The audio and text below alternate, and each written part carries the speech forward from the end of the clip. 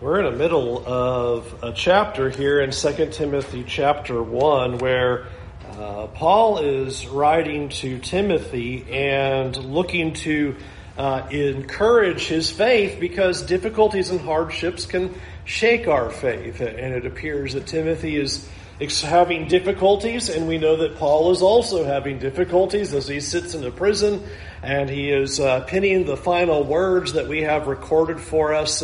And in the midst of that, you have the Apostle Paul declaring that Timothy should not be ashamed. We talked a bit in those first 8 verses about him putting that forward because of the faith and the legacy of faith that Timothy has and his need to go ahead and share in the sufferings of Christ, just as you see Paul is having to do. And from verse 8 to verse 18, you have now Paul giving the reasons why Timothy should not be ashamed and expressing to him how Timothy can stand faithfully and unashamed in the work. And so it's really a beautiful chapter in talking about how to endure as a servant of God. And Paul continues to push forward this picture given to us about not being ashamed. You'll notice in verse 8, he says there in 2 Timothy 1, verse 8, "Do not be ashamed then of the testimony of our Lord or of me, his prisoner, but join with me in suffering for the gospel, relying on the power of God who saved us and called us with a holy calling, not according to our works, but according to his own purpose and grace, which was given to us in Christ Jesus before the ages began, but has now been revealed through the appearing of our Savior Christ Jesus, who abolished death and brought life and immortality to light through the gospel." Very first picture that you have for the Apostle Paul as he writes to Timothy and says, here's why you shouldn't be ashamed. And he goes right to the heart of the gospel and says, you can't be ashamed when you focus on what God has done for you and you remember all that has been accomplished for us. In fact, as he reminds him in verse 9 and saying, he saved us and called us with a holy calling that had nothing to do with who we were, nothing to do with our works, nothing with our ability to be pleasing to God. We had nothing to offer God in this great pursuit. And so you have instead God saying, I did that out of my own purpose, out of my own grace, out of my own desire for you, which is underscored at the end of verse 9 when it says that this was done in Christ Jesus before time began. And to me, that's just like, okay, I can go home on that one. That's just amazing that before time exists, before God puts the universes into place, thus necessitating a thing called time, God had already determined in his purpose to save people and to give them a holy calling to be his. And this is an amazing idea. And that's the first picture that you have, is Paul just reminding Timothy of the beauty of the gospel and remembering here is what God has done, and he did it out of his own purpose, his own desire, not because we were righteous, not because we were awesome, not because we were deserving, but because God just wanted to have a people who belonged to him. And he underscores that even further in verse 10 by saying, and the proof of it, how this has been made evident and has been revealed to us, is that through the appearing of our Savior Christ Jesus, it becomes all the more clear that this is the purpose of God, and God is carrying out his purpose because he did send his Son, and we see the appearing of Christ. And notice what's tied to that when he says he abolished death and instead brings life and immortality to light. It's like all you were doing was staring at darkness and death, and the appearing of Jesus now means what has been brought to light is not death anymore, but life and immortality. That is what you focus on. That is what you are able to see because of the appearing of Jesus. And so a straightforward message of the gospel in a very simple sentence with the implication, how could you be ashamed?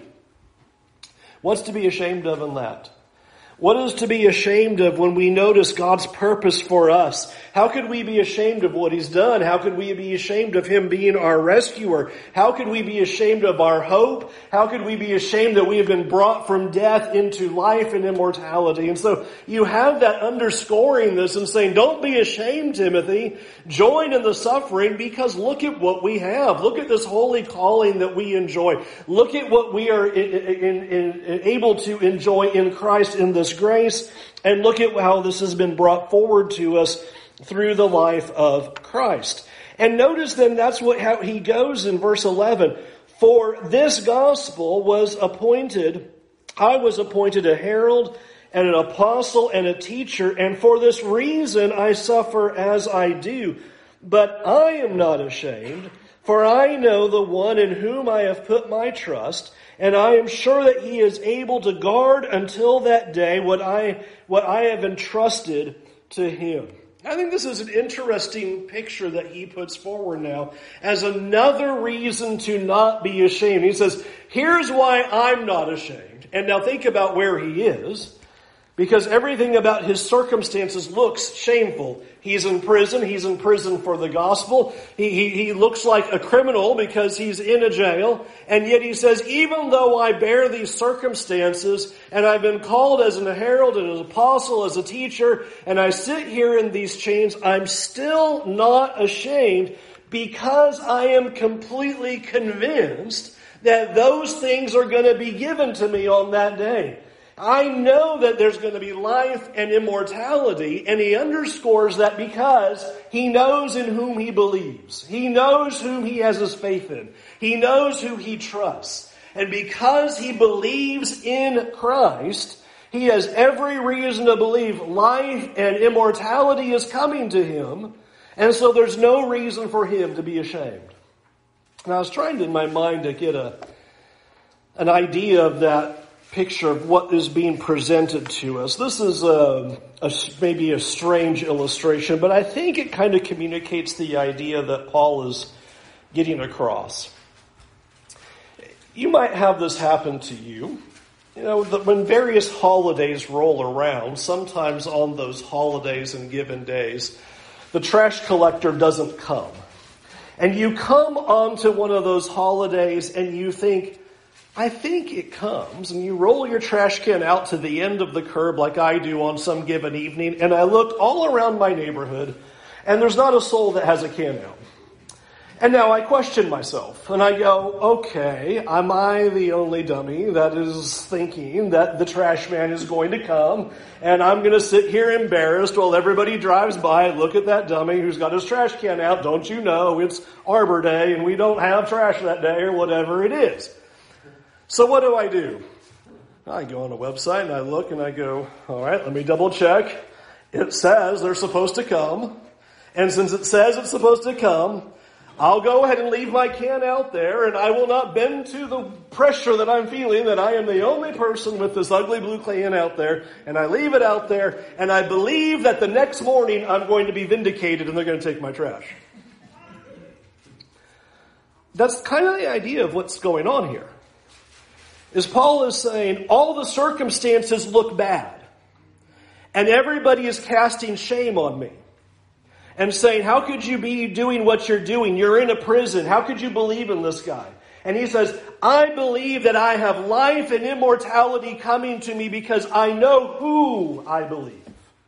And because of that, you can cast all your shame and your dispersions, and you can think I'm nuts and I'm crazy and that I'm all washed up. But I'm going to do this because I am going to be vindicated on that day. That's what Paul is telling Timothy. This is why I'm not ashamed. I know who I believe, and I know what's coming to me because of that belief. And I know that there will be vindication that comes from that. That is the hope that Paul is expressing here to Timothy. And that's what he says there in verse 12. And this is the reason as I suffer as I do. I'm enduring all of this, but I'm not going to be ashamed because of my confidence in Jesus, in what he will do.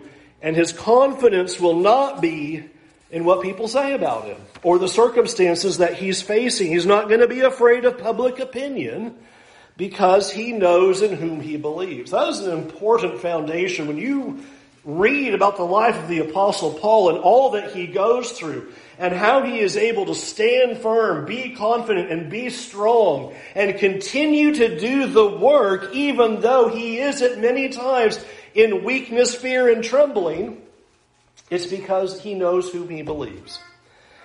His confidence is that he said that this outcome will happen. And even though nobody else believes it or may be on board, I'm putting my trust in that. And that's what he tells Timothy to do here in this very picture. And thus in verses 13 and 14, he tells him to hold on to what he has. Verse 13, hold on to the standard of sound teaching that you have heard from me in the faith and the love that are in Christ Jesus. Guard the good treasure entrusted to you with the help of the Holy Spirit living in us. Two beautiful pictures. First, since we know whom we believe, then hold on to what he said. You know what he said. Your confidence are in those words because of who you believe in. And so you hold on to that sound teaching in faith and in love. And not only that, then the very next line really just kind of amplifies that same idea. Guard that sound teaching. Guard the treasure. I love that he calls it a deposit or a treasure here. You have a treasure that has been given to you. You have the teachings, the Word of God. That is your treasure. It has been given to you. Hold on to it. And do not let it go. Do not waver from it, but hold fast to it. Hold fast to that teaching. And then he says that you will hold fast to that through the Holy Spirit who has been given to us. I always love these pictures that are given to us in scriptures of this working together with God imagery. That he doesn't say, you just need to hold on to your faith all by yourself and God's not helping you in the slightest and you just got to figure it out and hold on to your faith. But nor does he say the opposite. You just sit there and do nothing and God's holding on for you and he's got you until the end. There's always this imagery that the scriptures give to us that you would devote yourselves to the Lord, and by doing so, God will help you and support you and carry you through. There's always that beautiful imagery of that. I love it how Paul says, I think the same idea in Philippians 2 and verse 12. Therefore, my dear friends, just as you have always obeyed, so now only in my presence, but even more in my absence, work out your own salvation with fear and trembling. There's RN. For it is God who is working in you both to will and to work according to his purpose. Here's God working with you. I love that Paul will talk like that. That we would note that we're not by ourselves as we hold on to the faith. And we're not by ourselves as we value the treasure and hold on to the teaching. And as we stand fast and are not ashamed that God is saying, I am at work and I am helping you and I'm not forsaking you or leaving you. And so hold on and do not give up. Which leads to an example. Notice what he says in verse 15. You are aware that all who are in Asia have turned away from me, including Phygellus and Hermogenes. Well, I am astounded by that line. Paul says to Timothy, you understand that everybody in Asia has deserted me. It's almost a reminder like, you know what I've gone through here. Nobody is standing here side by side with me. All who are in Asia. That is a big statement. All who are in Asia have deserted me. And he names two people in particular, presumably because Timothy knows them well or because they are well-known Christians at that time. Whatever the reasoning, these two are named. He says, even these two who had been with me, they have also deserted me. When things became difficult, I want you to know that everybody has left me. And I think this is a sad but important truth for us to observe, is that your faithfulness to God doesn't mean that people will be faithful to you. Paul is not ashamed of the gospel. He's not ashamed of his imprisonment. He's not ashamed of his chains. And yet other people are. Other people have left him. Other people are not going to support him in this. Other people are not willing to help. They're stepping back. They're stepping away from Paul because of his imprisonment. Because preaching the gospel has caused him to be in this condition. They're all backing away. Remember, we talked a little bit about that last week where Paul said to Timothy, do not be ashamed of the testimony of our Lord or of me. And you're seeing why he underscores that to Timothy now. Because here we're shown in verse 15 that many had become ashamed of him. Many had been willing to walk away from him and no longer support him. But friends, that cannot allow us to have our faith be shaken. It cannot dissuade us from being strong. The fact that it is going to hurt when those who we think would support us in the faith as we try to stand strong for God and do what is right and love the Lord and serve the Lord and worship the Lord, that not everybody's going to be on board with that. And it happened to Paul. You know, you read that and you think it'd be hard to be ashamed of Paul, you would think. You would think it'd be hard to see Paul in prison and go, well, I'm not getting near that. But that's exactly what happened. Is that all in Asia would not come around him. These two named people in particular would not as well. And to understand that as we try to do what's right in a culture that pushes and turns against God, rather than there being everyone rallying around us that we would hope would rally around us, that there will be those who are proclaimers of Christ who will be ashamed of that. And they will be ashamed of the consequences, and they'll be ashamed of the outcomes for what it means to stand for Christ and to stand firm in the faith and to continue to love God, serve God, and worship God. That's what Paul's doing. And he says to Timothy, you understand that that's what's happened to me. You understand that's what's going on.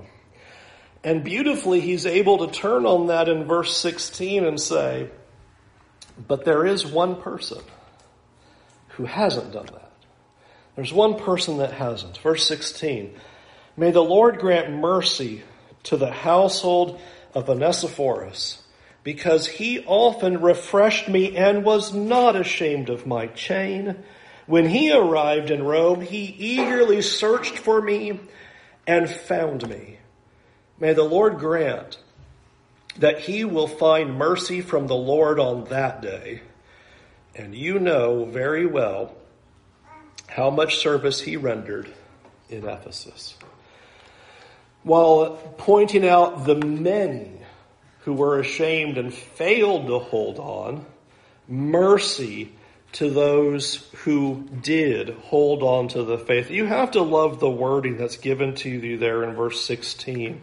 When it says there that he often refreshed me and was not ashamed of my chains. In fact, the picture is so amazing in verse 17. When Onesiphorus gets there in Rome, the first thing he's doing is he's trying to find Paul. Now understand, that's not like, getting a GPS or a map out. You've got to ask people in Rome, ask people who are in charge of prisons, where is the Apostle Paul? I want to help him and serve him. And he's not ashamed of that. Nobody else wants to do that. Nobody else wants to go around Rome and trying to find him. They're all walking away from him. When you get to the end of the book, it's heartbreaking to read the people who he says who have left him and walked away. But here he notes, here is somebody who went out of his way to find me. He came to Rome, he's refreshed me, he found me, he searched diligently for me, and then has been able to refresh me in that effort. And I love how he gives this picture in verse 18. May the Lord grant that he will find mercy from the Lord on that day. Huge spiritual truth here. Mercy is given to those who are not ashamed. He says, there's a lot who are afraid, a lot that wouldn't help, a lot have deserted me. But mercy be given to Onesiphorus, because he was not ashamed of my chains. And so may he find mercy on that day. You know, the scriptures repeatedly speak to us that way. Sometimes we don't, at least I don't know that I've always caught that in a lot of the things that are said about the need for us to have a faith to stand, even in the face of severe negative public pressure. How about this? Revelation 21 and verse 6. Then he said to me, it is done. I am the Alpha and the Omega, the beginning and the end. I will freely give to the thirsty from the spring of the water of life. The one who conquers will inherit these things, and I will be his God, and he will be my son. But the cowards, the faithless, the detestable, the murderers, the sexually immoral, the sorcerers, idolaters, and all liars, their share will be in the lake that burns with fire and sulfur, which is the second death. It's easy to read right over there and go, look at all those bad people and who's going to be there. But did you notice the first one on the list? Right there with everybody else. I don't think anybody would have a problem with the faithless and the detestable and the murderers and the sexually immoral and the sorcerers and the idolaters and the liars. Yeah. First one. Because to those who conquer, those who are not ashamed, they will inherit. The cowards, they will not. Jesus said it this way himself. Then he said to them all, if anyone wants to follow after me, let him deny himself and take up his cross daily and follow me. For whoever wants to save his life will lose it, but whoever loses his life because of me will save it. For what does it benefit someone if he gains the whole world and yet loses or forfeits himself? For whoever is ashamed of me and my words, the Son of Man will be ashamed of him when he comes in glory in that of the Father and the holy angels. It's interesting, that paragraph. If you want to save your life, you're going to lose it. And notice where that all ends up. What's one of the ways that we try to save our lives? Being ashamed of Jesus and the message. I'm going to protect myself, preserve myself, watch out for myself by being ashamed of that. I mentioned as an illustration of that last week, Peter. Why is Peter ashamed? Because he's protecting his life. Because it's dangerous at that moment. We often underappreciate the amount of danger of where Peter is at that moment in the courtyard where Jesus is standing on trial. And people are coming to him and saying, your accent gives you away. You're clearly from Galilee. No, I'm not. Why there? Because he's in danger. And that's what Paul is expressing here. Paul is saying, here I am in chains, and they are ashamed of me, and they're afraid. And remember earlier he said that God did not give us a spirit of fear, but instead he says there in verse 7, a spirit of power, a spirit of love, and of self-discipline. The picture is this. We will not be ashamed if we really appreciate our salvation, if we really appreciate what has been accomplished for us in Christ, if we appreciate this holy calling. He saved us by his purpose and by his grace, not because of us, not because of our righteousness, but he saved us because that's how much he wanted to be with us, and thus through this holy calling we're receiving life and immortality. He's not going to be ashamed of us, is what he tells us, and we will not be ashamed of him because we know in whom we believe. And we are convinced that he will do just as he promised. There's something beautiful about the idea of vindication. One of the things that we've seen in our study of the Psalms is the authors are having this hope of future vindication. I'm going to be shown right for doing righteousness. I'm going to be vindicated for putting my faith in God. Even though these circumstances are happening, I know that there will be a time when the tables are turned and vindication comes. And the same idea is being pictured here. When you know who you believe in, then you know that there is that vindication. And it will be worth the shame. It'll be worth the rejection. It'll be worth whatever happens to us. And so hold on to the treasure that you have. Hold on to that God is with you and that mercy is going to be given to those who will not be ashamed of him.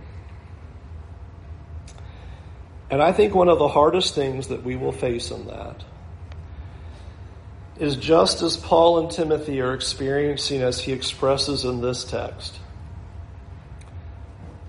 is that when not everybody who claims to follow Christ does that, there's going to be a temptation to weaken and be ashamed too. It's going to be hard when some people make their stand and some people say, we don't have to make that stand. We don't have to make that decision. Protect yourself. And I think it is amazing that the Apostle Paul tells us, don't be ashamed. Hold on to the treasure and don't give up, even though everybody around him, even though all those who are in Asia had turned away from him. And so finally, our encouragement to not be ashamed is to know the warning that Jesus gives. We often talk about wanting to hear the words, when we get to that day, well done, good, faithful servant. Can you imagine if Jesus said, you were ashamed of me, and so now, as I promised, I am ashamed of you. May we have the boldness to never be ashamed in the face of public opinion, culture, pressure, or even what other Christians do as we try to serve, love, and worship God. Let's go to God in prayer. Heavenly Father, the temptation to shame is so great. And Lord, we can feel it in so many circumstances. We can feel that in our communities and in our neighborhoods. We can feel that on the job. We can feel that even among us here. We can feel the challenge of striving for righteousness in a world that condemns it. Lord, we can feel the humiliation sometimes for proclaiming a love for Christ that causes us to do what we do. We can feel ashamed for serving you the way we know we should. And so God, I pray not only for boldness in those moments, that you would give us boldness and courage to shine as a light and to open our mouths. But forgive us for how many opportunities we've let slip away because we've been afraid, because we've been ashamed. Forgive us for our failure. And God, I pray that you would make us strong for the next opportunity so that we will be faithful no matter the circumstance, no matter what the majority may say, and no matter how hard it is. Lord, help us to see that what you have promised for vindication is worth the shame for the moment.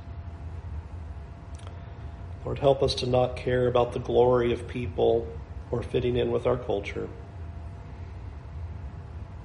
but help us instead to care about your commending so that you would call us good and faithful servants.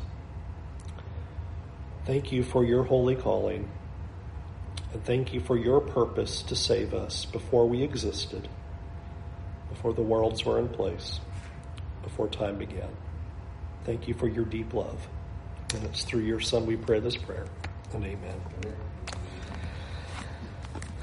Strong words that Paul gives to Timothy, but encouraging words of where we stand with God. I encourage you to think about where you are in terms of your faith and your readiness to stand for Jesus and for the gospel. Can we help you in any way in helping you seek the Lord and to follow him with all of your heart? We'll sing invitation song. If you need our help, just let us know. Won't you come forward while we stand and while we sing?